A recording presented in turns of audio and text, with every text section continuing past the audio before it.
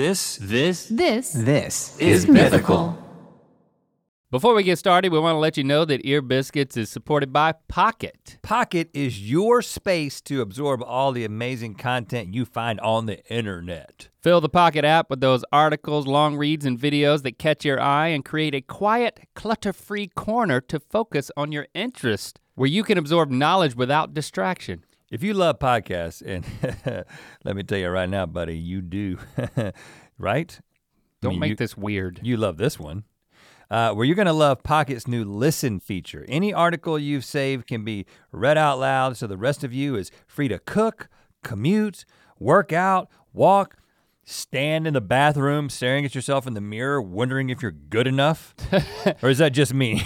Just you, but yeah, it translates things like articles into a podcast-like experience. Yes. And if it's in your pocket, it's on all your devices. You can take advantage of any spare moment to fit more reading into your life, even when you're offline. Transform the way you read with Pocket from Firefox. Download it free from the Android or iOS app stores or at getpocket.com. Now on with the biscuit. Before we get started today, Link has a trigger warning.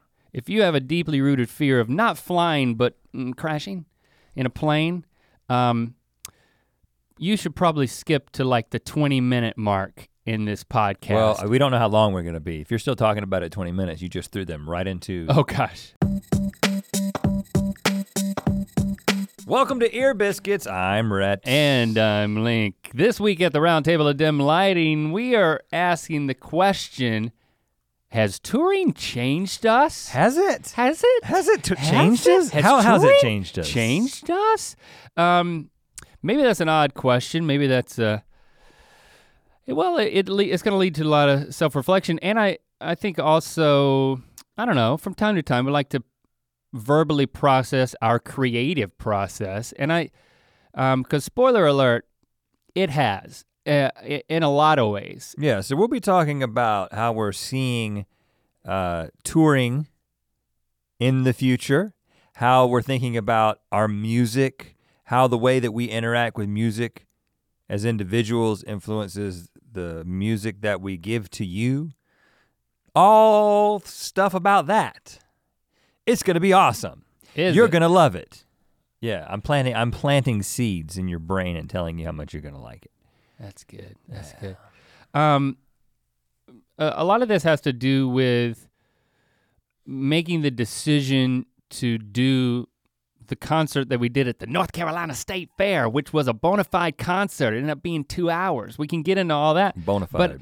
But I've been saving, I haven't had an opportunity to tell you my near-death experience, which was flying to this show. And can I just say that, you know, if you've been listening to Ear Biscuits for a while, you know that a lot of times we have these stories that we hold back from each other and then we tell each other for the first time in your presence. Yeah. On Ear Biscuits. And this one, probably more than any one you've ever held back, has been the most frustrating to me because the little bits that I've heard are that you had, this was an intense, death-defying experience that may have changed you. How has my flight to Raleigh changed me? And you've kept it from me. Because it has. For weeks, so that you could wait to tell it on an Ear Biscuit. So hopefully all the steam hasn't been let out because. Yeah, well, I don't want to build up the story too much, but I do want to share it because, I mean, it had me shook. Once again, I'm shook. Everywhere I go, something happens and I'm shook. Shake it, shake it. Is that shake a your money song maker. lyric? It's just parlance of our times, you know? I don't think of our times, maybe of a time gone by. Shook? Yeah, I mean, the way that you used it, I think you made it sound like it was from the 50s. Well, here's the thing. So you flew home a day or two before me because it was around your birthday, and then I was trying to minimize my time away from my family. Your family was going with you, so I flew in days later, so you were not on this plane, and I mean, it just so happened that the hurricane that was coming across the Florida Panhandle was predicted to cross over the Raleigh-Durham area where the airport, the Raleigh-Durham International Airport. The RDU. What does the U in RDU stand for? Raleigh-Durham International? No, I think it's Raleigh-Durham. I think you're right. Yeah, it's the DU in Durham. You don't just go RD because that sounds like Hardee's. But why is it not RDI? Raleigh-Durham International. No, it sounds Who too cares? stiff. Anyway, Raleigh-Durham.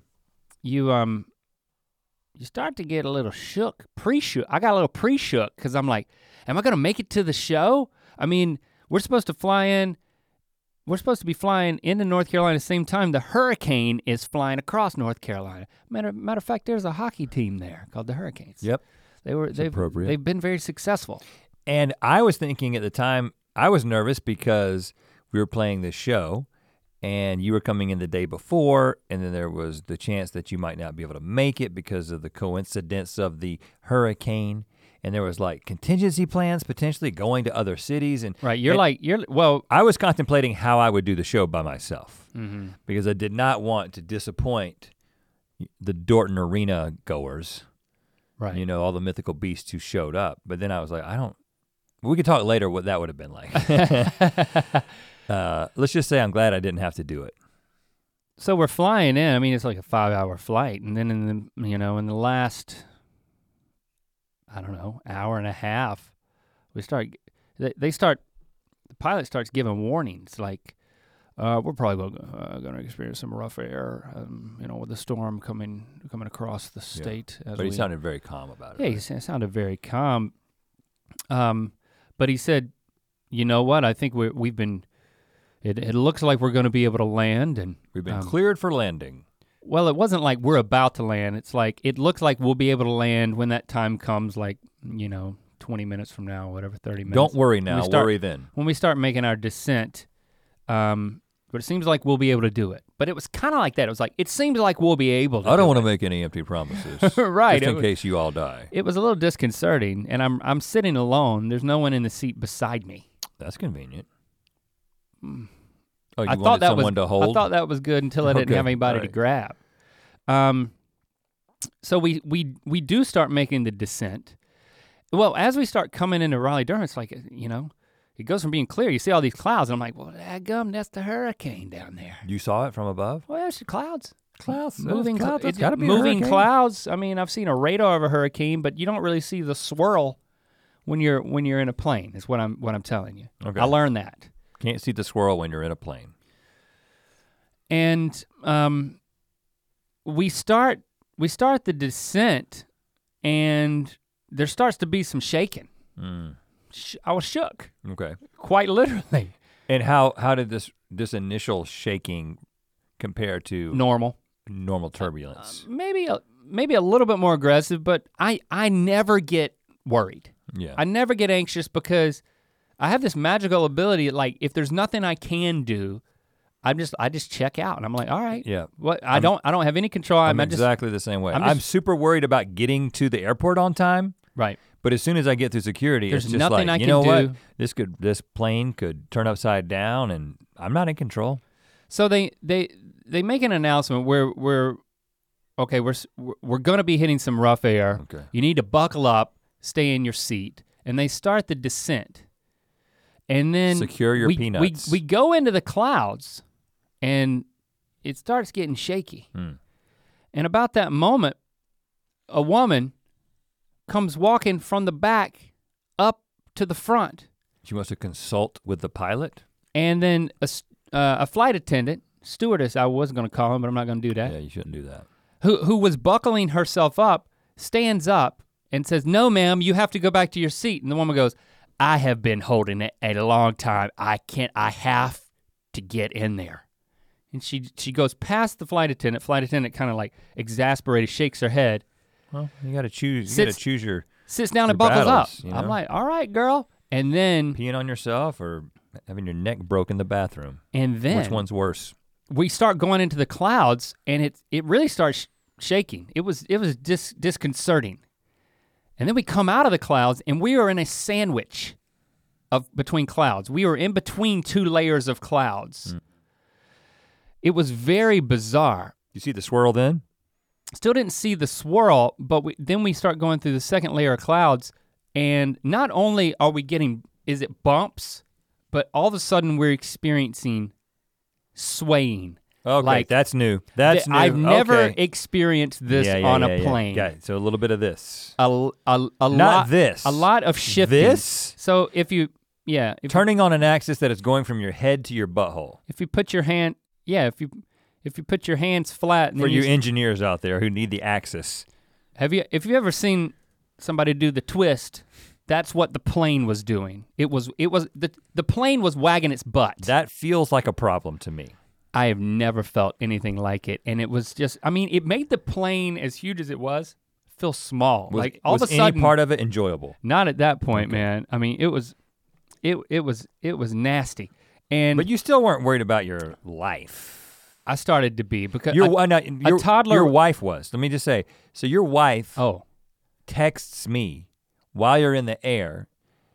I'm currently on the I'm on the ground in North Carolina. I'm in Fuquay-Varina. This is one of her worst fears for herself. Yeah. No, actually, I was in Raleigh because I was eating. Yeah. I went to my birthday dinner that I shared. You were underneath the hurricane with my 16-year-old nephew who shares my name, Isaiah Rhett. We call him. Well, we call him Isaiah, but what does he get it on the weekends or something? No, but we shared a birthday dinner together. I rode in a limo with a bunch of teens. It's awesome. Smelled incredible, and It wasn't the birthday celebration of Yacht Rock from last year. No. 41's a lot different. It's like a flat tire. Your wife texts me and says something about, I'm worried about Link being able to land. First of all, your wife texts me when she's worried, just so you, FYI. And I'm like. Well, you're a friend. She can text male friends. I'm cool with that. I'm like, you know what? You don't have anything to worry about. I'm currently on the ground in Raleigh. It just feels like it's raining a little bit. It's not even windy. It's not gonna be a problem. Well, apparently, that's what I said. Apparently that's why they gave him the go ahead to land. But I mean, a toddler a few rows back starts screaming, "What's happening? What's happening?" And I mean, again, a toddler? A toddler. Okay, like a 2-year-old? Like a kid who can barely speak is saying what's happening. That's the best kind. Again and again and again. And it took everything in my being to not turn around and say, "Shut up, we're crashing. Just shut up about it." Everybody else is just kind of like, just getting quiet. What's happening? Now, the week before, I had decided to watch with the family to introduce them to the amazing television show that is Lost.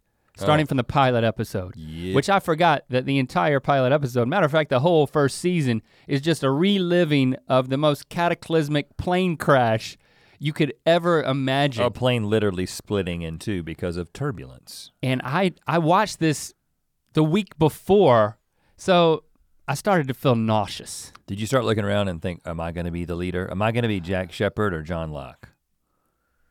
Well, or Sawyer. I'll tell you exactly what I thought. I'm gonna be Sawyer if I crash. The plane started to beep in weird ways, like alarms started to go off in the plane. Oh, that's awesome. Wheelp, wheelp, wheelp. Okay. Like never heard that before. Yeah, and we're still doing this like shimmy shake, like shake alarms. Yes. What is the kid saying now? What's happening? What's happening? Still saying that. Okay. I didn't have anybody to talk to. I was literally feeling nauseous. Like I was like, all right, I'm gonna grab this. Where am I gonna vomit? My shoe? No, that sack. Yeah, you got a sack. And I thought to myself, Link, make up your mind right now. You're gonna survive no matter what happens. I literally had this conversation with myself. That's an interesting intent. And it was weird because again, it's like I know I have no control and I'm like, I haven't been watching those safety videos, man. All you gotta do is jump right before it hits the ground. Yeah, like an elevator. You'll survive. Right, a falling elevator. Yeah, physics, man. But literally I thought to myself, okay, no matter what happens, just grit your teeth and survive no matter what. Like if you're gonna crash or whatever, it's just have an attitude of survival. I've never had that conversation with myself, like just gearing up for it.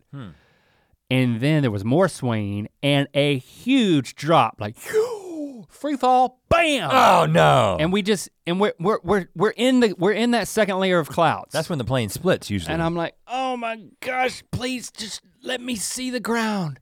But please just get to the ground. We can do this. And then all of a sudden, we clear the bottom bun of the hamburger of clouds. And I see the ground. And that ground is a lot closer than I thought it was gonna be. Oh yeah. By that point. And that's not good. That's what you don't want. And then you need altitude. And of course I know the geography. So I know this is Jordan Lake and we're approaching in like plane speed. We're rapidly approaching landing, which is at least good that I feel this close where to the you're ground. gonna die. I know we're gonna. You've got a landmark for your death spot. No, we're really close to the landing strip. Okay. But then even though we were out of the clouds, we were still shimmying. Oh gosh. I mean, again, it wasn't like once or twice. It was unlike anything I've ever felt in a plane. It would be like sidewinding on ice in a car. Anyone throwing up at this point? Everybody was quiet except for that. Even the toddler shut up. Yeah, good. Once we hit that big drop. That's what it took.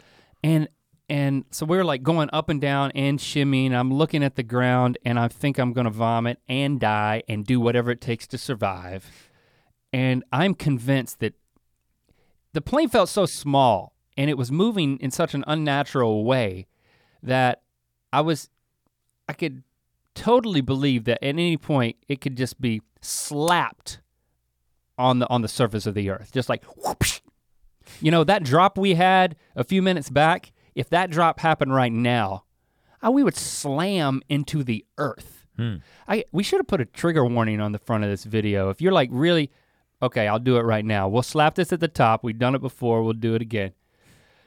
If you have a deeply rooted fear of flying, well, not really. Say, before we get started today. Yeah, do that. Before we get started today, Link has a trigger warning. If you have a deeply rooted fear of not flying, but crashing in a plane, you should probably skip to like the 20-minute mark in this podcast. Well, we don't know how long we're gonna be. If you're still talking about it 20 minutes, you just threw them right into the nexus of this conversation. I think that's the most dramatic part that we just talked about. So, okay. We didn't get slapped into the surface of the earth. At that point, I see the runway, and I'm like, whatever you do, don't land. I'm like sending a message to the pilot through my passions. Just I don't know what that means, but I was scared. Your passions? I was so passionately hoping that he would not land because it seemed impossible. And then we're over the runway and we're about to land. No. Yes. Like how far off the ground? I don't know. Definitely like hundreds of feet. Okay. 300 feet. All right. And thank goodness he pulled up. He pulls up and he doesn't try to land. And like people started clapping.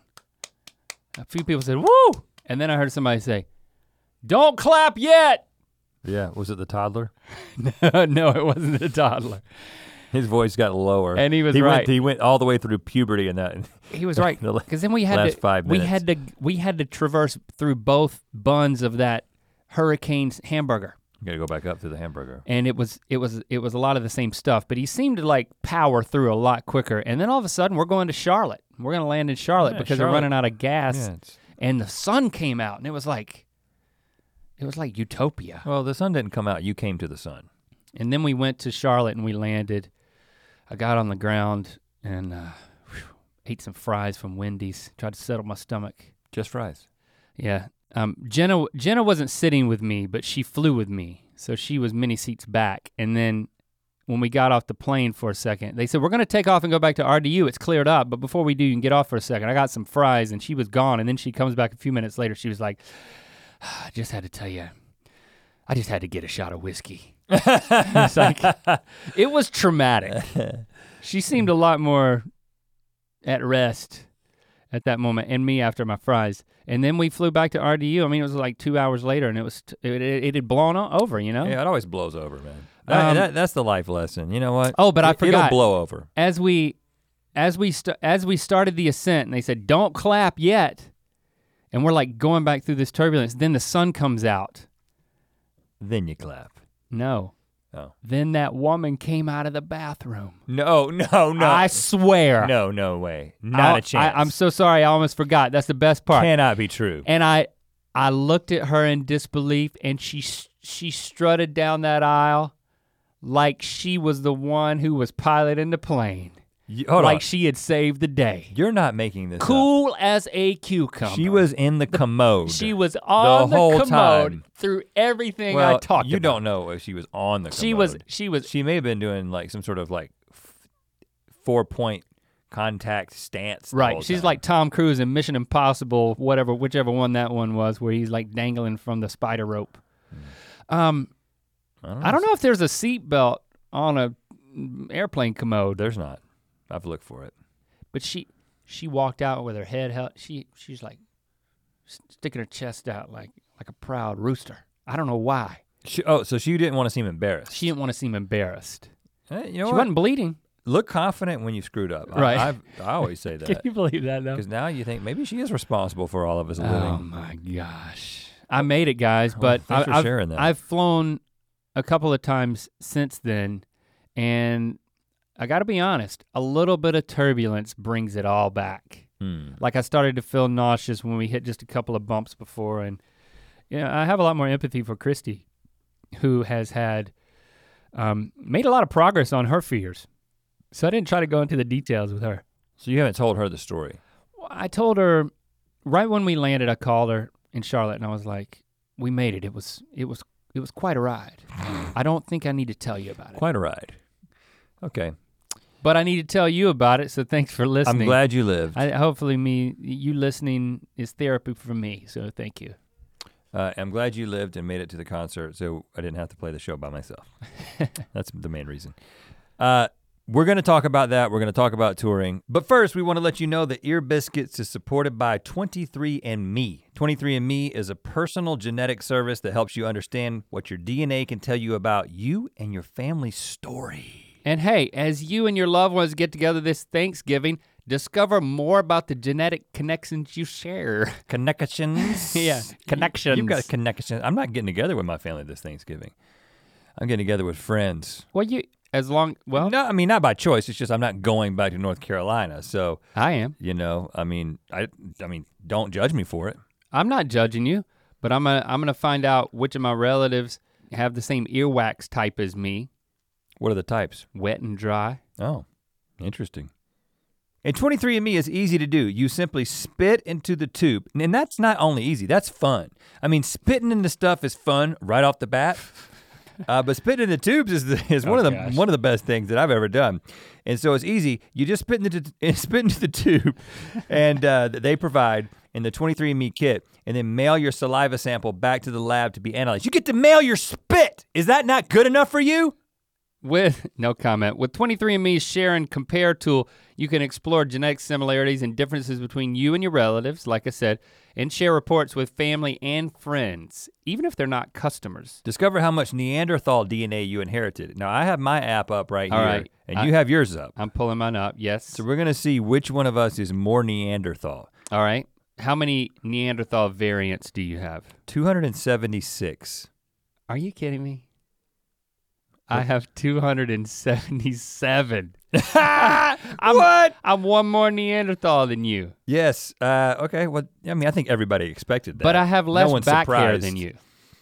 You can even learn which traits your Neanderthal DNA is associated with, like height and back hair. I have less, I don't know what's up. And now through Thanksgiving, 23andMe Ancestry Service kits are only $49 per kit when you buy 2 or more. That's 50% off the regular kit price of $99 this holiday. Order your 23andMe Ancestry Service Kit at 23andme.com/ear.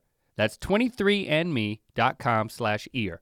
Ear Biscuits is also supported by Spotify. You can get thousands of podcasts for free on Spotify, including this one. And if you're already listening to it on Spotify, well, good for you. You've figured it out. You anticipated what I'm about to say. Yeah, that makes you awesome. A bunch of other podcast on Spotify as well. Popular news, political shows, whatever you want. I mean, you don't have to listen to them. You listen to them after you listen to us. Go beyond the clickbait with daily news shows, midweek roundtables, and weekly wrap-ups of what's going on. To listen on Spotify, just open the app, tap search, type in your favorite show name. Ear Biscuits. And get streaming. Download the free app today and start listening to podcasts, Ear Biscuits, on Spotify. Now on with a biscuit. Music is magic, man. Music is a big part of our lives, and it's also a big part of our brand. I mean, of Rhett and Link, of us being, we wouldn't be where we are today without music as an aspect of what we started to do on YouTube. Well, we really wouldn't have started doing, I mean, the core of our comedy when we were coming up was musical comedy. And we really like making videos, but at first those things really weren't coming together. Like we would write funny songs or whatever, but we'd make videos for school projects. But it did, that's when those things came together, that's what gained us traction on YouTube. Right, but I guess what I'm saying is like the stuff that, I know that the first thing that sort of got views on YouTube was the Pimp My Stroller, which was a parody video, but the stuff that got featured, like the videos that got featured, the videos that went viral were those songs that we had written with never an intention to make into a music video. The Unibrow song, the Facebook song are probably two of the best examples. Songs that we wrote with a live audience in mind. The unicorn rap is what we call one of them. Actually, we didn't call it that until we decided to make it into a video, and we just added unicorns and that we actually, thought that would get the that clicks. Actually is a little different because that was only ever intended to be a video because it was like for like an intro or whatever. Yeah, that's true. But like you think about the ones that actually, because nobody really watched that one either, but the ones that really got traction in those early days, there were songs that were written with a live audience in mind that then when YouTube came along, we created music videos for them, and that was sort of the beginning of what Rhett and Link comedy was. And in a way, we are returning to those roots. I think that's one of the things that is happening as a result of us touring. Well, you know, sometimes I enjoy kind of connecting the dots in what it is we're doing now and what brought us to this point. Hopefully, as a listener, you will enjoy kind of tracing some of that if you're interested in our creative process, or I don't know why you're interested in this, but I am, so I guess I'm gonna talk about it. But I mean, we decided, I guess the operable question that we're asking is, how has touring changed us? I mean, it's certainly altered and informed our career trajectory, even currently, and I'm actually very excited about where it's going. So I can unpack that a little bit. We decided to do the show at North Carolina State Fair. And just to do a concert, just because we were itching to do a show, we were willing to entertain their offer or their invitation to come because we had toured the previous fall with our tour of Mythicality, which we were only willing to entertain the possibility of doing that because we had written a book, and it's like if you write a book, you're supposed to tour in some way, but we didn't want to do a book tour, so we did a stage tour, and then we had to like make a whole stage tour thing, and then, so this, even having a willingness to go on tour, which is something that people brought up for years for us, is something that only writing a book pushed us over the edge to actually do it. Well, we had always shied away from it because one of the things that made YouTube so attractive to us was the fact that we could create things and reach a large amount of people without ever leaving a studio and being able to go to work and then come home and be with our families. And so that's what YouTube afforded us. And I do remember that we talked about this particular thing in a whole other podcast when we were at some point in the process of the tour of Mythicality. So It's not that we have to rehash that, but I will say that having gone through the experience of the tour of Mythicality, we're now like, hey, we find ourselves being invited to do have more stage appearances, to like meet more fans and to travel more places. I mean, going to Australia was amazing. That was another Ear Biscuit where we talked about. And we knew that even though the show was based on the book and kind of goes through some different aspects of the book, we knew, well, if we're gonna get an audience together and we're gonna perform for them, we know that we're gonna do some live music because in one sense, that's our bread and butter. That's something that we really enjoy doing and we think we do it well. But we did this exercise where for the tour Mythicality, where we said, okay, well, we need to perform X number of songs, it's like 5 or 6 songs.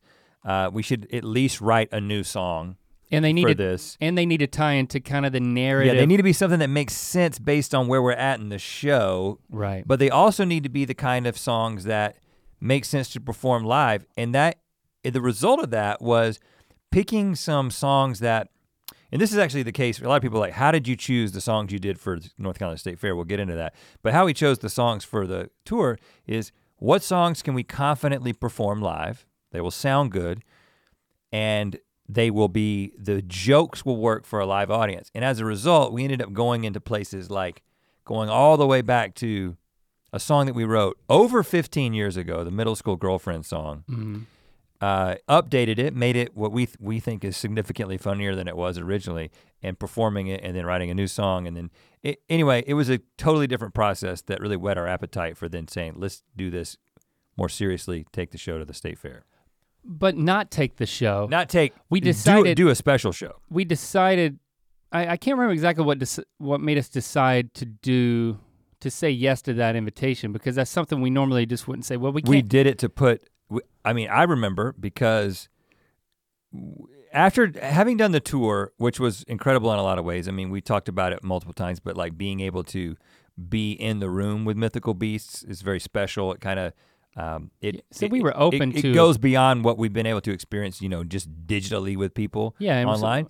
And it was a hometown gig, so we were open to, well, maybe we should go, it'd be cool. It's like we saw Merle there, it's like a lot of memories associated with that. But the reason we committed to doing it is because we said, if we do this, if we commit to an all music show at the North Carolina State Fair. But why did we even think an all music show? Because I know what you're about to say, but what the idea to just do a concert and not do another tour Mythicality stop? Because we want to do something that is even further reaching and more broadly appealing. That was my reason. And we didn't want to, we're not gonna keep touring with the tour Mythicality anymore. Yeah, do something that is what we feel is the best parts of the show. And we've got more songs where those came from, and we can write some new ones. And it's more expected. I think people, at least a segment of the fans, they were expecting, okay, if I'm gonna come to a show, if you're gonna perform songs, isn't that a concert? Well, it wasn't. Yeah, well, I think a lot of people have always thought that if you come, a lot of people who've become Mythical Beast in recent years think that when we say, when you hear Rhett and Link live, they think they're going to see like Good Mythical Morning live. They think that they're going to see like us on stage, eating weird stuff, getting people on stage and but that's because those people got into the game a little bit late and don't realize that, well, the thing that we're passionate about, the thing that we love to do, and we think the thing that is the most entertaining thing that we can do in a theater or in a Dorton arena is music. And I think the other thing, and then here's the thing we found. I'll skip to after the show. Once we started meeting fans after the show, a lot of people had tour Mythicality shirts on. They had been to that show, and then they had been to this concert. So we would always ask them, which one did you prefer? And if they had a preference, where I'd say maybe 60% of the people we asked did have a preference. The remaining ones said, I loved both of them. It's just like they're just, encouraging fans. But if they had an opinion, it was, I liked the concert better. I like what I just saw better. And I think that felt good because it aligned with our own experience, which was, man, it was easier to do. And it was it was in that wheelhouse of, we're performing songs. Easier to do, I find that an interesting, you think that was easier to do? It wasn't easier for me. It was definitely easier for me. So I guess for me it was like, there was no pressure beforehand for me. I can understand why there's more pressure on you. and like having to carry the rhythm on your guitar to play the guitar for all these songs that, and having to relearn them, Or transpose some of them to guitar that never weren't written for guitar to begin with. I have a horrible memory when we had monologues for the tour Mythicality.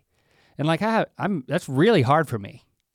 But for some reason in my brain, like lyrics and melodies and all that's very easy for me. Of course, I'm also not playing a guitar and singing and have to relearn that, but like, I don't forget lyrics that much.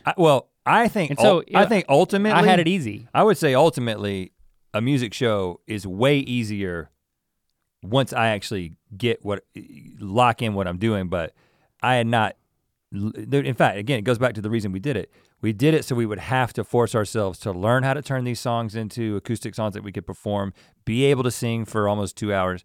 And so I had a lot of questions about whether or not I was going to get through that and not forget things and be able to play the guitar parts and all that.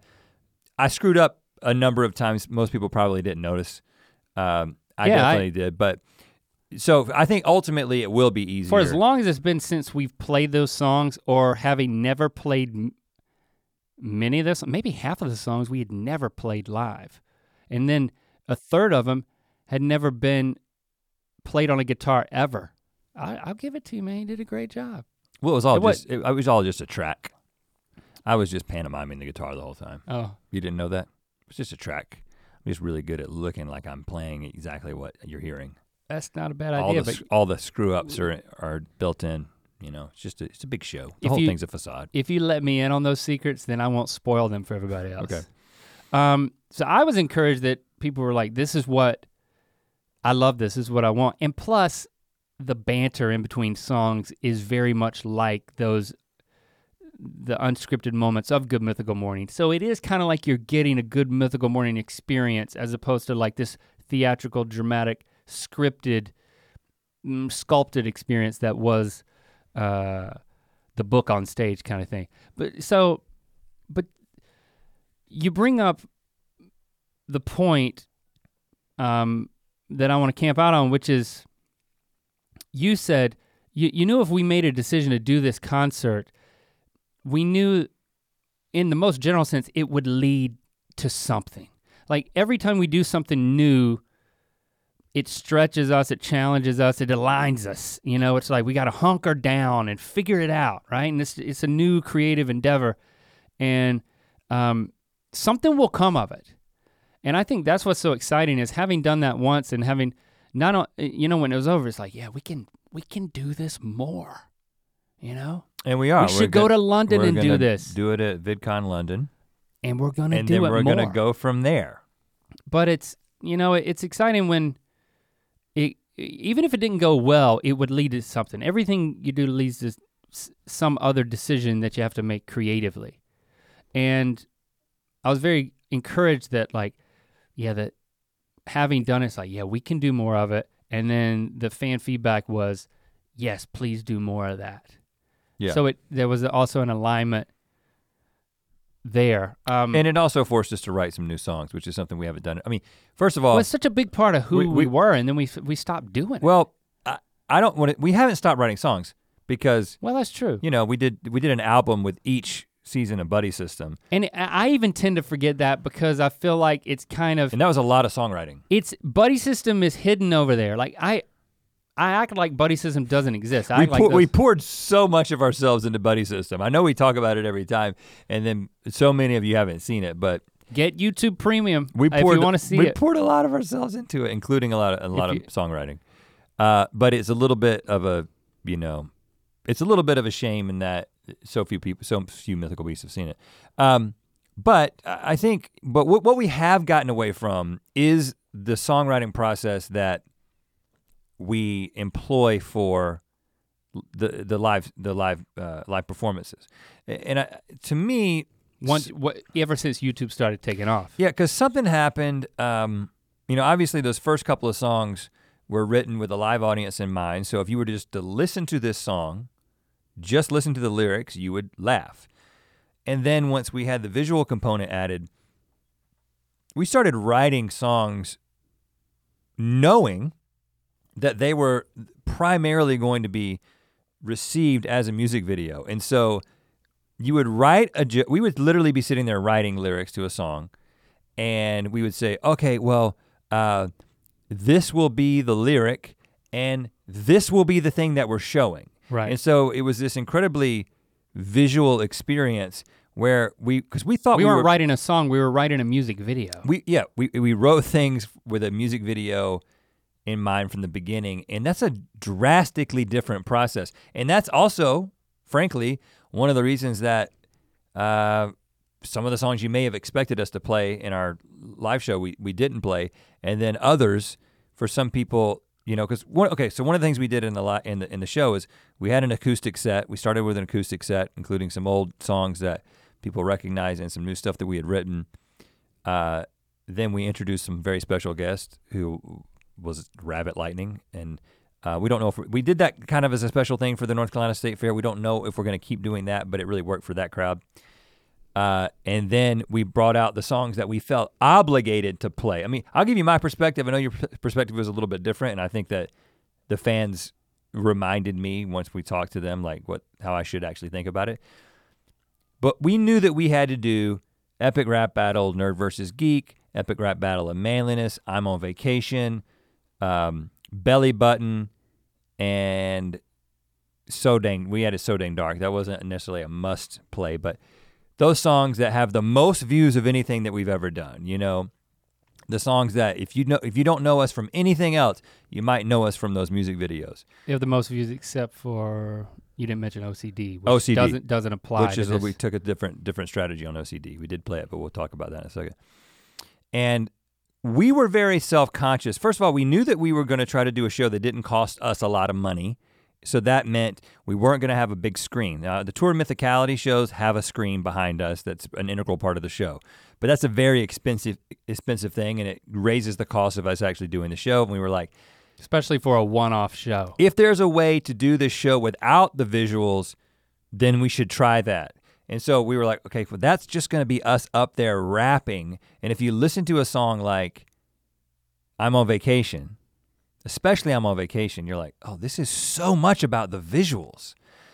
So many jokes are referencing what's happening on camera. If we don't have a screen, can we still do this? Does it make Will sense? It make sense? And also there was my point is, well, how many people are there who've never heard the song? Right, you're right. And I'm always thinking about- seen the music video. I'm always thinking about the person who is walking in for the first time, probably to a fault. I'm always thinking about the audience who hasn't heard us yet. I thought this was the tractor pull. Right, and so. But I'm gonna sit down because they're singing about vacation. So, and we also felt pretty self-conscious about getting up there and rapping.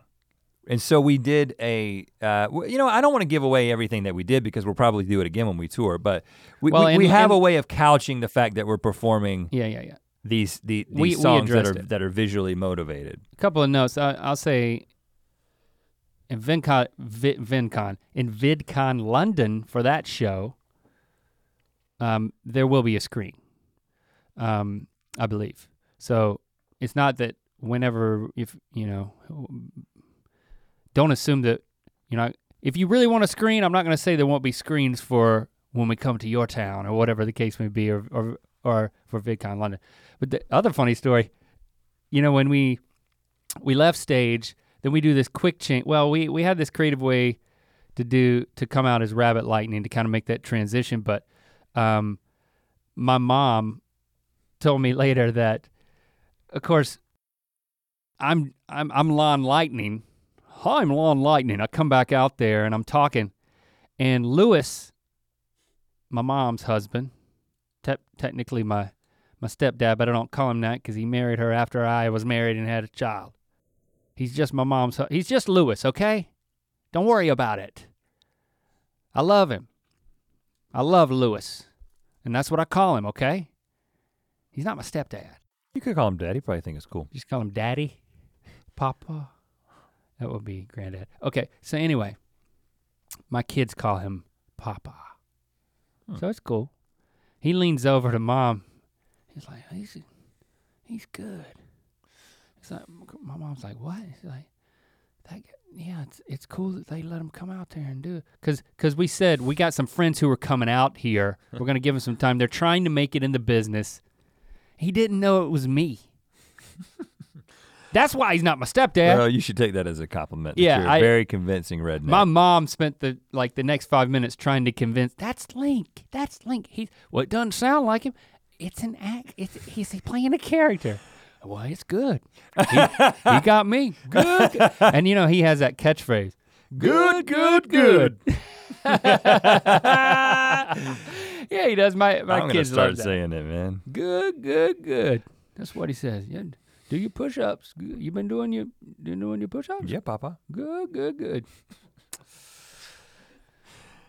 I didn't know that was you.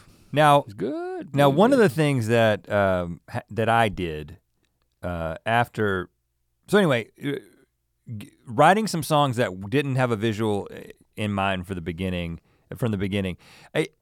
I feel like I'm always thinking about that, like the chance that we get to perform for an audience who isn't completely on our side from the beginning, right? Yeah. So when we tour and we sell tickets to a show, we know that the vast majority of people there are gonna be pulling for us, they're gonna be fans, they're gonna know the lyrics to the songs, and that's just an incredibly fun love fest, as Garth Brooks would say in the video that we just watched before this. And it's just a lot of fun, but there's a different dynamic when, let's say, we're going to, and we're not doing this yet, going to like a comedy festival, and it's just a bunch of people who came to be entertained, and you have to win them over like a traditional comedian. Again, I'm always thinking about that crowd, yeah. Especially when I'm writing something new. Yeah. You know? That's great. Because, I mean, it's not like you're gonna lose people who are just gonna love us by making something that is the funniest thing we can make. I think that's why I'm always been a little self-conscious about getting up there and doing the raps, because it's like, no, you don't understand. This has like over 30 million views on the internet. Like, people really care about this. Right. It's not just a couple of dads up here rapping, So right. And that's a personal problem, because a lot of fans said that was their favorite part of the show. But one of the things that I did after that State Fair show, I actually don't even remember the moment that I made this decision, but it was when we decided we were gonna do VidCon London, and I was like, okay, here we go, we're gonna do some more, which means we've got a few months to write some more songs. Pressure's on to write some more original songs. Yeah. And now I have played the piano in ignorance for years, meaning that I can sit down at a piano and I can do some things that may fool a layperson into thinking that I know how to play the piano. I don't actually know how to play the piano. But if you play in the key of C and you stay in the white keys, and you can make people think that you can play the piano, right? And I have written some of the instrumentals for our songs have been written on piano, but it's very much like I'm not playing, I'm just kind of piecing things together because I know what the notes are. Yeah. But I was like, what would it do for us if we incorporated a piano into our act? Could I learn how to play the piano in time for us to actually write some songs on piano and perform them at VidCon London? Or my response was, what if we incorporate a guy dressed like a piano in our act? Yeah, we talked about that for about 15 minutes. No, we didn't. So this is just you in your own little space thinking about this. Well, yeah, I mean, your space. First of all, we have a piano at the house, right? We have like you do. An upright piano. So what I did is I also have one of those. I sat down at the piano, as I do sometimes just to kind of mess around, and Twinkle the Ivories. And I've written a couple of songs like that. Swirl the Buddy System Season 2 Family Man Family Man song. That was written on the piano, but again, if you listen to it, it's super, very simple rhythm. I sat down to play the piano and I play for like 30 seconds and then Locke is like, Dad, could you not do that right now? Because this, it goes throughout the whole house. Yeah. And at that moment, because I was also watching a YouTube video about how to play so that you can accompany yourself singing. Because that was something I've never done, because I never thought that I needed to perform it live. I was just like, I'm just kind of chicken peck this piano enough to then translate it to guitar or put it in Logic on MIDI or something like that. Right. But I don't have to actually play it and sing it at the same time. But I was like, well, I'd like to learn how to play and sing at the same time. It can't be that hard if I can already do it with guitar. So of course you go on YouTube and there's like, I learned some mind-blowing things that I had my hands backwards, not like this, not like playing like this, but I was playing the bass note, I was doing it wrong anyway. No, I wanna know how you're doing it wrong, because this is interesting. Well, so what I was doing is, and I think this is a way that you can play the piano is, so your left hand obviously is playing lower notes and your right hand is playing higher notes, to put it very simply. And if you're sitting in a traditional fashion. Yeah, if you're sitting backwards, reverse it. Also, turn around so you can see the piano. Was that the start of the tutorial? Yeah. Hey, we can make a funny piano tutorial. Yeah, if you ever learn how to play the piano, yeah. We'll make YouTube tutorials. I can't yet. I've got a couple of months to figure it out. So what I had been doing when I sat down to write something is I would play a chord. I kind of figured out pretty quickly that, if you just separate in the white keys, if you do every other key and you do 3 of them together, you're playing a chord. Yeah, I knew that. Right, and then I would play some kind of melody with my right hand, which that is a way that you can play piano if you are playing a song that isn't to be sung, because you're playing the melody in the upper keys. You're like playing the elevator version of Coldplay. Right, but if you wanna play so that you can accompany yourself, and again, if you know anything about piano, you're like, this idiot doesn't know what he's talking about, but I am giving you my layman's understanding of this, which come to VidCon London, I'm gonna be playing the piano and singing, so yeah, take that. We're also gonna charge you for this part as a tutorial. Like, this is a paid tutorial from someone who has not yet learned how to play the piano. But it's like, that's so you, by the way. Like, I admire this about you. Like, you could become convinced to like make a tutorial as you're learning. So it's just like, all right, day 2 of me learning to play the piano, this is what you do. Yeah, man. Well, okay, so what I learned, and that was a revelation to me, is that if you wanna play in a way that you can accompany yourself while you're singing, you're playing the bass line with your left hand, and you're playing chords, basically rhythm, in chords with your right hand. And then you're playing a melody with your vocal cords. And you're singing the melody. And a lot of songs, some of the most popular songs ever written on piano, like Let It Be by the Beatles, is like, when you break down the piano, it's like, this is incredibly simple. Like, it doesn't have to be complex. You don't have to be Jim Brickman. There's a shout out. He's like a professional pianist. Is that right? Look him up. I used to have one of his albums. What? Okay. Yeah. Please keep going. Let's forget that shout out. I think I got it through one of those Jim Brickman on Instagram. BMG music things. Anyway, so this was a revelation to me, and by the time I finished this YouTube video, you were in tears. I felt like I was on my piano, and and I had gone back to the piano, and then the kids have been like, Dad, you've got to stop playing. At that point, I went on Amazon and I said, you know what? I feel inspired. I want to write some music on the piano, but I've got to be able to do it whenever I want. I need a keyboard because I need to be able to put my headphones on and play to my heart's content. Keytar? Did you mean to say keytar? So I bought a keyboard, a Casio. I didn't want to get crazy, you know what I'm saying? I didn't want to get too expensive. Okay. Does it have the buttons for the beats? It does, but I've yet to activate those. Oh, you haven't even activated. I don't play the beats. I owned a keyboard at my Nana's house. I'll play the beats for you. Once I stopped playing with the Castle Grayskull, I wanted a keyboard. And I put the stickers for the notes on the keys. Have you done that to your keyboard? I don't do the stickers. The stickers are in my mind. Really? Here's something though. This is something that has been super exciting. Now, I don't want to build it up because we may get busy. The song I'm only gonna promise that there will be one song on keyboard. Oh gosh, that's gonna be hard to justify bringing a keyboard. Okay, there's gonna be 2 songs on keyboard. Can I play too? Yeah, you can hit one, you can like hit the high notes. I think this is a bit. There's gonna be a bit about the keyboard. Yeah, we gotta justify bringing it, you're completely right. What about drum machine? We can get into that. But I'm buying a drum machine. One of the things that I have figured out is, okay, so my guitar playing is pretty limited, right? I can play a very reliable rhythm.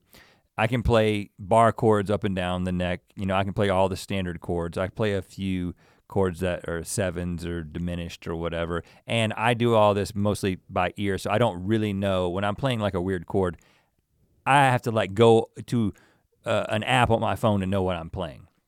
I never took music theory. I just kind of know what chords I'm hitting.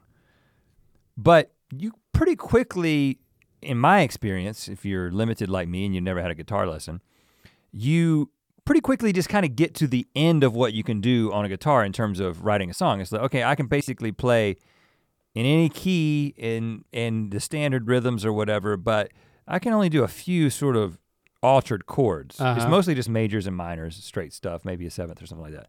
But when you sit down at the piano and you just...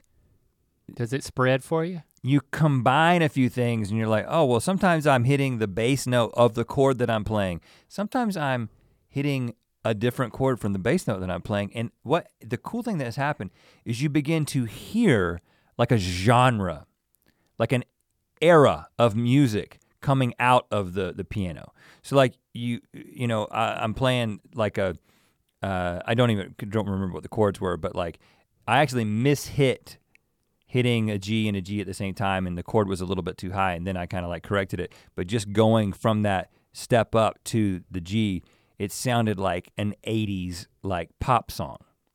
And all of a sudden you just start finding that the world of music that can be explored on the piano, it just suddenly hit me, and I was like, why did I discover this at 41? Do you think that, because it makes me think, like we got a piano in our house and I invested in piano lessons for all 3 kids, and you know, we found a good piano instructor who I listen in on what she's telling the kids, and it's like an inspirational, it's like a college music appreciation course. She's amazing.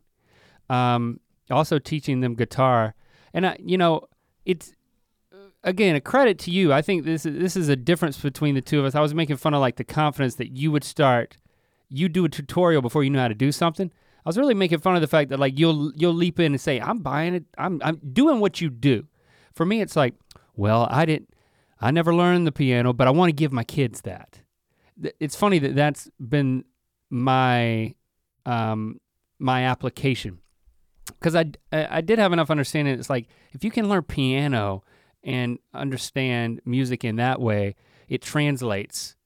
I just felt like it translates so much more in terms of like, okay, then you can move to guitar or even drums or whatever, because of what you're describing that you're discovering as a middle-aged man. I am curious if our kids are, if they're connecting those dots, or if it's something that like is within you. Like all of our kids, and your kids too, they played for a while. But it's funny, they've done pretty well. You know, because my kids are very much like me and my wife in a lot of ways, but the things that I see in them, I'm like, okay, so both of them took guitar, Locke took guitar, Shepard took piano. They took it for a while, and then they kind of just lost interest, right? Yeah. But when Shepard and they both they still both want to play from time to time, but both of them, maybe Shepard a little bit more than Locke, took a very different approach, which is the same approach that I always took. Like, when I learned the guitar, I've got the books and like learned how to play like some Eagles songs or how to do like some, Leonard Skinner riff or something like that. But the technicality of getting it exactly the way that the record sounded, I lost interest so quickly. Yeah. I would get like an idea of what they did and then very quickly turn it into something original. Right. I was much more interested in writing songs, and I've always been that way. And I see the thing, Shepard will sit down at the piano and we want him to, he's supposed to play what's in the book, what the instructors told him to play, but he's making something up. And that's great. That really is great. I think for me it was— You really need both in a perfect world, the training and then the inspiration to create your own stuff, but. Yeah, I if we go back to the Wax Paper Dogs days, it was like neither one of us could play, and we were both lead singers in our garage band in high school, right? So it was, and then you were the one that made the decision, this double lead singer thing ain't gonna work.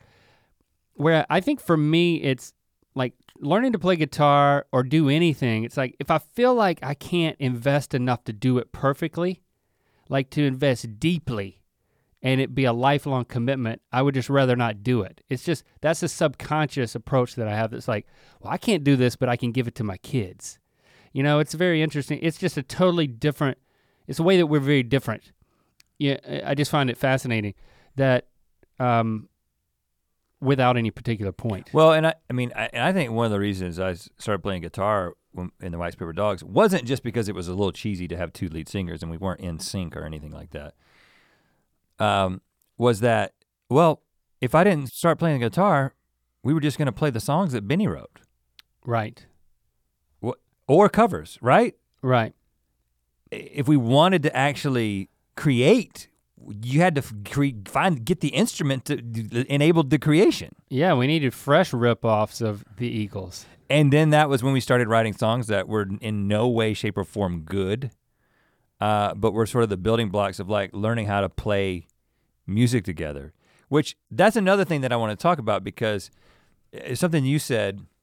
So we were practicing for the concert at the State Fair, and one of the songs that was not written on guitar, and actually, so we did, back when we did the Mythical show, we collaborated with Dan Avedon of Game Grumps and Ninja Sex Party, a good friend of ours. Before Game Grumps didn't exist. Game Grumps didn't exist. He had just moved to LA. Stevie introduced us. And we were like, when we signed up for the Mythical show, we were like, this is a lot. We have to do so much, and we got no money because we didn't ask for enough money to make it. But we got to do music videos. And so because that's part of what we do. And she was like, well, I know a guy who A, is a good musician, B, is very funny, who might be able to help you guys write all the music that you need to write for this. And so we were like, yeah, we've never done that. We've always written our own stuff, and there's like this sense of pride with like not getting any help. But then we were like, you know what? Let's see what happens if we collaborate. So the Have You Ever song, basically the chords, and in large part the melody was written by Dan. Actually, and a lot of the lyrics. I think specifically they were written by Ninja Brian. Because the music part. I don't think Dan. I don't know for sure, but I don't think he plays anything. I think he's like me, and I think that Brian is like you. And he plays keys and plays all the multi-instrumentalist. Is okay. Ninja Brian from so he their wrote, band Ninja Sex Party. Because we said we wanted to do something that was like Hall & Oates. I don't. Or did they? Or did they just? No, is that what they just came back with? Because that's kind of their sound at the time. They have such a 80s soft rock sound. I mean, look at they put out 2 cover albums and they like got Toto and stuff on it. It's amazing. So he just does that. They do that on instinct. So we determined we want a song called Have You Ever that's like, things that you can relate to that then increasingly goes to crazy things that just like it falls apart. And we may have written some jokes that he could take and turn into lyrics, but and then they came back with a demo for us. First time we had ever collaborated with somebody musically, it was over email. And we were like, because we never met Ninja Brian. Not at the time, no. And we were like, well, he lived in like England or something. He was like studying in England at the time, yeah. Or he was a professor. I don't know, lots of weird stories going around. You can't believe those guys.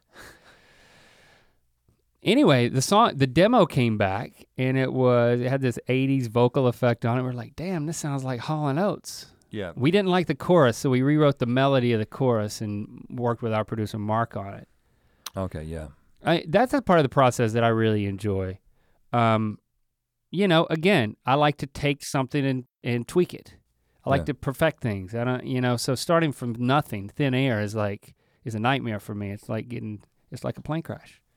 But but the thing, give me something. The thing that you said when we were practicing, and have you ever? There's a moment at the end where it kind of you just start going nuts singing. Yeah. Now, first of all, I had to translate this very like Hall & Oates '80s rhythm that needs to be a drum machine and a keyboard into a guitar, which it loses a little bit of its Hall & Oates-ness. Yeah.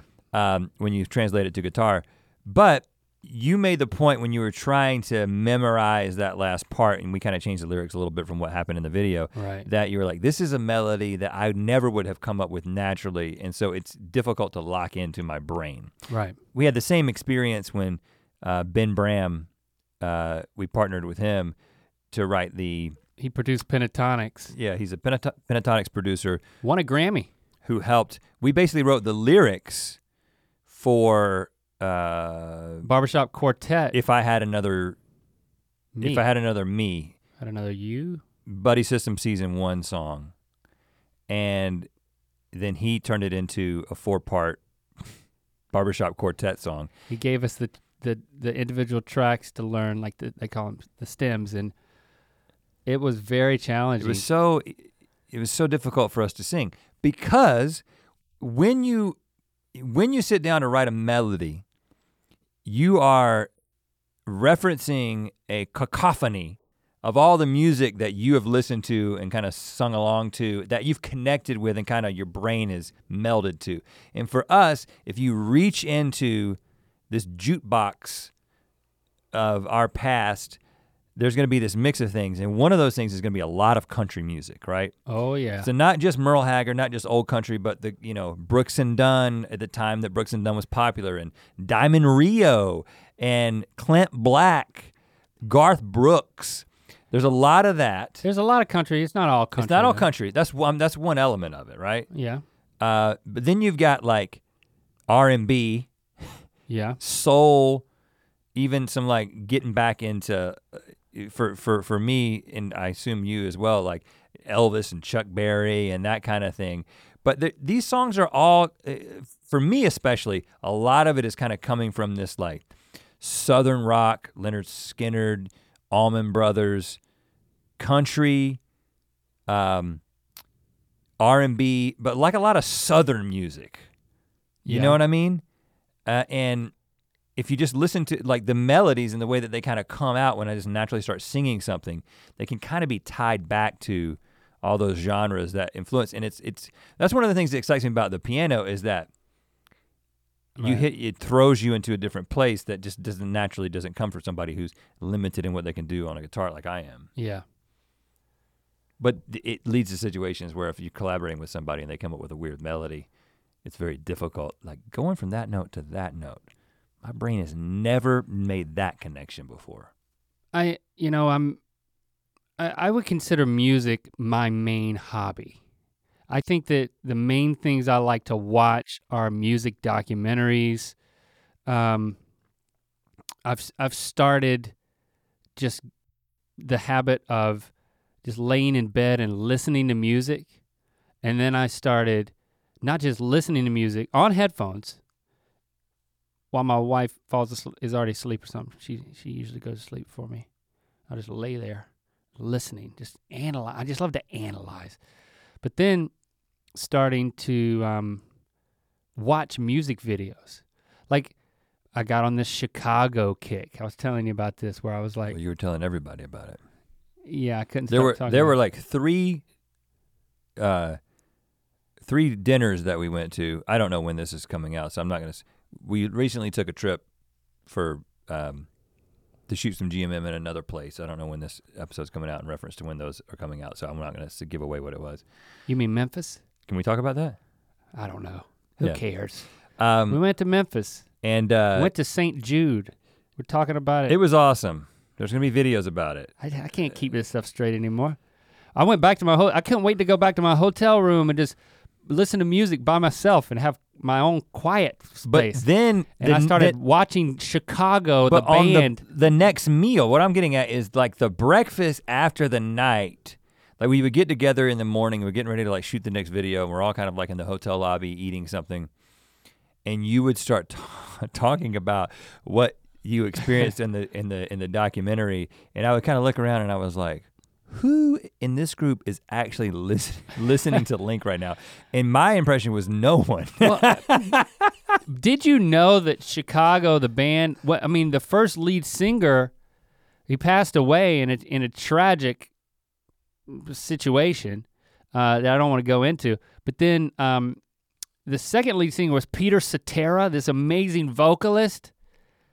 And then I'm watching this weird videos on YouTube where he's leaving the band and it's really weird and the songs are amazing. You're My Inspiration. And they brought in a third lead singer and they Chicago revitalized their band across 3 amazing vocalists. That's just not something that anybody can do. Until the next night when I discover Genesis did it. Let me watch the VH1 behind the music on Genesis until I fall asleep. Are these just uploaded to YouTube? Yeah, like they're ripped on YouTube, 4:3 ratio. I guess the point I'm making is that, I love music. I love how it moves you. When you talk about melodies, I'm so obsessed with hip hop because it seems to me to be changing so much quicker than how I've experienced any other music changing. And it's a puzzle to figure it out and to appreciate it and not just write it off. And then once you hear someone who's amazing at it, like, okay, you can reduce what Migos does to, again, I don't wanna go off on all these tangents. We should do this in another podcast. And you study the rhythms, it's like, okay, it blows my mind. If I listen to Post Malone, not just because I've met him and he says he likes us and he seems super cool and that makes me super cool if I listen to him. I came to a conclusion one night, just in my cans, the dude is a melodic genius. And I'm not saying that because he thinks that our show is entertaining.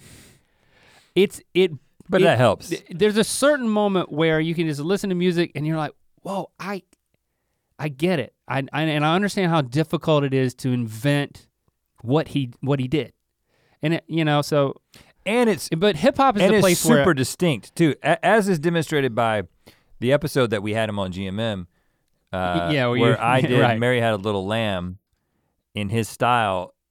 You start realizing that, you know what?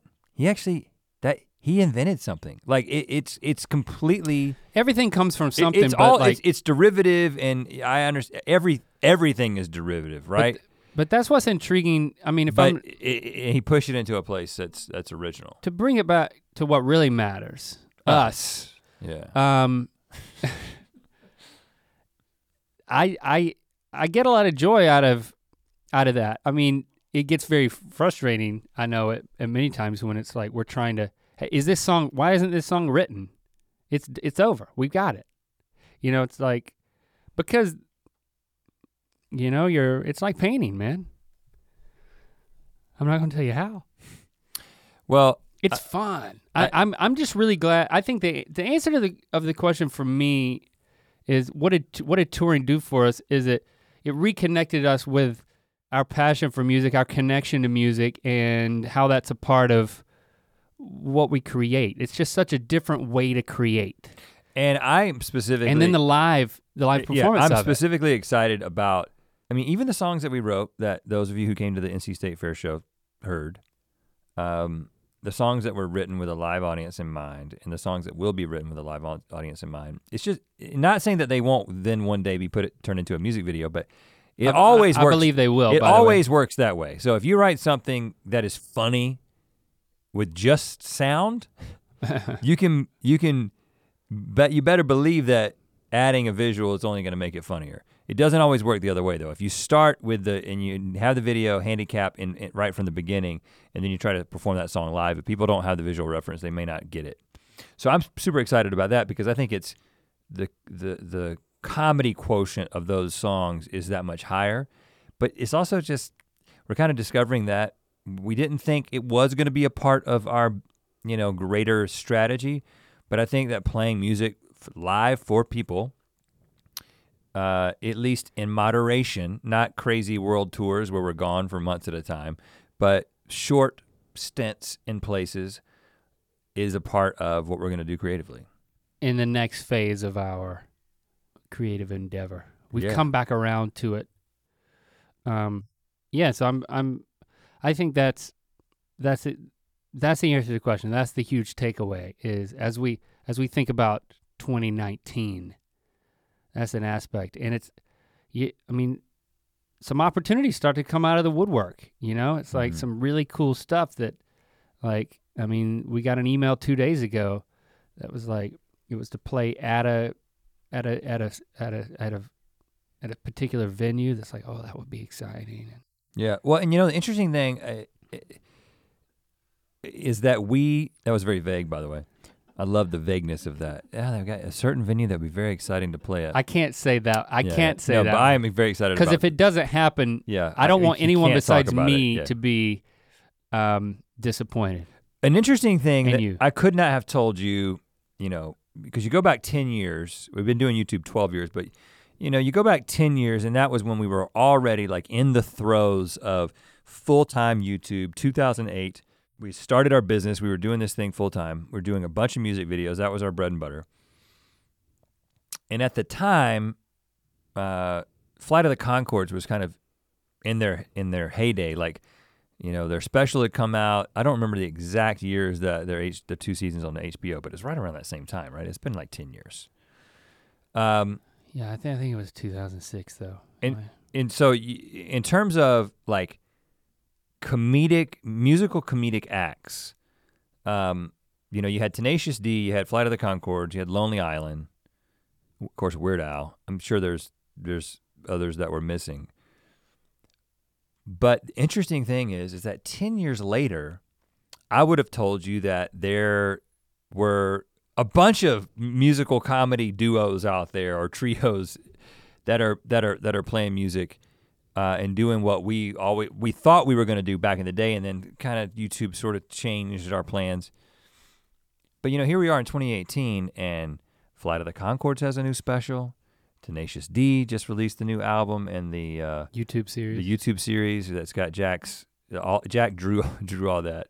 I watched the first episode the other night, and it's hilarious. Oh, it is? And the animation is so crazy because he just drew these it's actually genius the way that he did it. It's like it's not animated. It's like a storyboard. It's like watching a storyboard, but it totally works. When he was here and he told us a little bit about it. He was like he was like apologetic. No, like but comedically apologetic. I love the approach. But I say that to say that a decade has passed. All this incredible entertainment has been created, but really when you ask people to name musical comedy acts, it's kind of the same people. We kind of got lucky that I'm super excited. I just don't consider I honestly don't consider us in that group. No, I don't consider us in that group at all. Which my point is our aspiration, ever since we saw Flight of the Conchords in the HBO special, we were on the road doing like a college tour, and in like 06, or maybe even before that, maybe 04, and we saw that special on HBO in the hotel room, and we both got mad because they were so much funnier than us. Like just so much funnier, right? And I still think that they're a lot funnier than us, and I aspire to be that funny, but what I'm getting at is that I am at the age of 41 getting ready to learn how to play the piano so we can perform a song in London. 2 songs. You can hit the high keys. I am super excited about what this next phase can bring. And hopefully we will be mentioned in the same breath with those guys at some point, right? My point is that they got old too. And they're still doing it. Yeah. Nobody came along to replace them. Now we're old too. But we got a lot more music to play, man. A lot more music to play. We got a lot more music to play, y'all. I'm excited about it.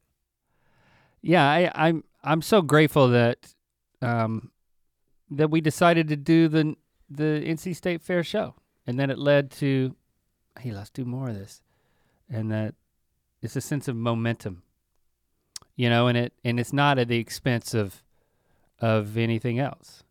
Good Mythical Morning or the other things that we're writing. Yeah, we found a way to. Because there are other things that we are writing. Lots of things that we're working on that we can't tell you about yet, but music is one of them, and those of you who've been asking, is there gonna be more of this? Yes, there is gonna be more.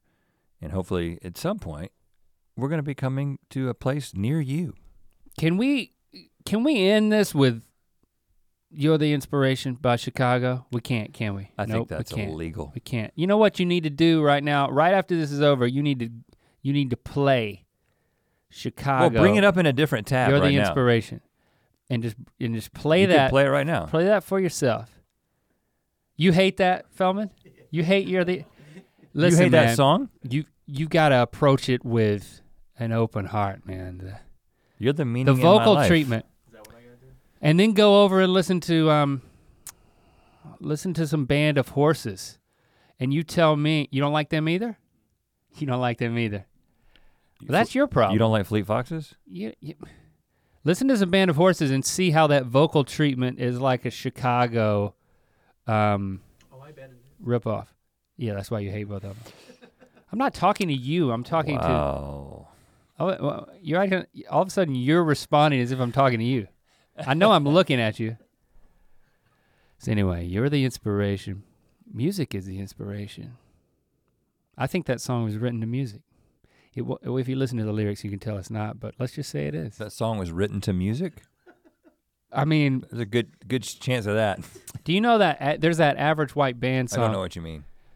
Well, I'll illustrate. There's that Average White Band song. Pick up the pieces. No, not the one without lyrics, you dummy. Listen. It has a few lyrics. He wrote a song. He wrote pieces. He wrote at least one song, maybe multiple songs to music. Whoever wrote the song was like, loved music so much that he wrote a song to it. Music, sweet music. Oh, a song written to music. Yeah. Queen of my soul. Music, you're the queen of my soul. Wow, that's powerful. And so, all right, so now we're developing a playlist now. So that's You're the Inspiration. Inspirational songs? Leads to Band of Horses with that same vocal treatment. Ooh, a playlist that starts and then goes through influences. That'd be hard to do. No, we're just gonna skip to Average White Band. You're the queen of my soul. That is an interesting playlist though. You would go back to like, you know. Are we still recording? We'll talk at you next week. Like a fiddler in the Middle Ages. Thanks for hanging out with us and for indulging in us just analyzing our own creative. Yeah, that was very self-indulgent. I know. That won't happen all the time. Sometimes you just need to talk about yourself. It's like therapy. And then you go out and talk about yourself.